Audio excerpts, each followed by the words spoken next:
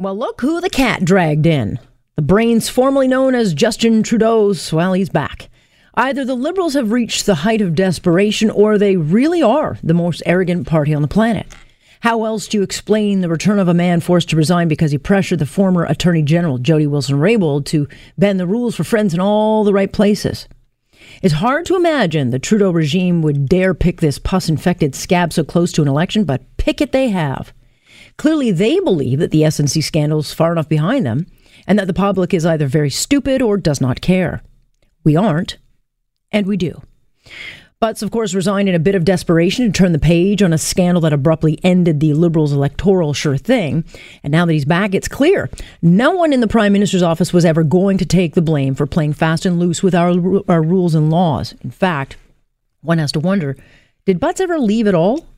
It's one thing for him to be in the background. It's quite another to have him and the party proudly declare his presence. Canada's not back, but clearly the insufferable Liberal arrogance is. Because until Jody Wilson-Raybould's allowed to speak her truth, her whole truth, and she hasn't, then there's still only one side to the many stories being spun by Butts himself and Team Trudeau. Well, they're just fine with that. Ethics don't seem to matter to the Liberal government, and they don't care if it matters to you, be it SNC, Mark Norman, Aga Khan, appointing judges, fishing licenses, India, firing 2 cabinet ministers. Did I miss any? I did, in fact, because the list is really long.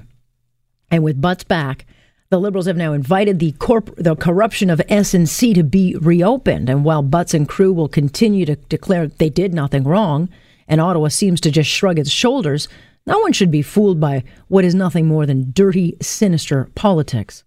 But of course, not a moment too soon. Just look at the polling numbers. It's clear without Butts, Justin Trudeau's been a bumbling fool, more so than normal. It's no secret Butts is the wizard behind Trudeau's curtain. He single-handedly built and marketed the Trudeau brand. And hey, if anyone can polish this turd, Butts can and he will.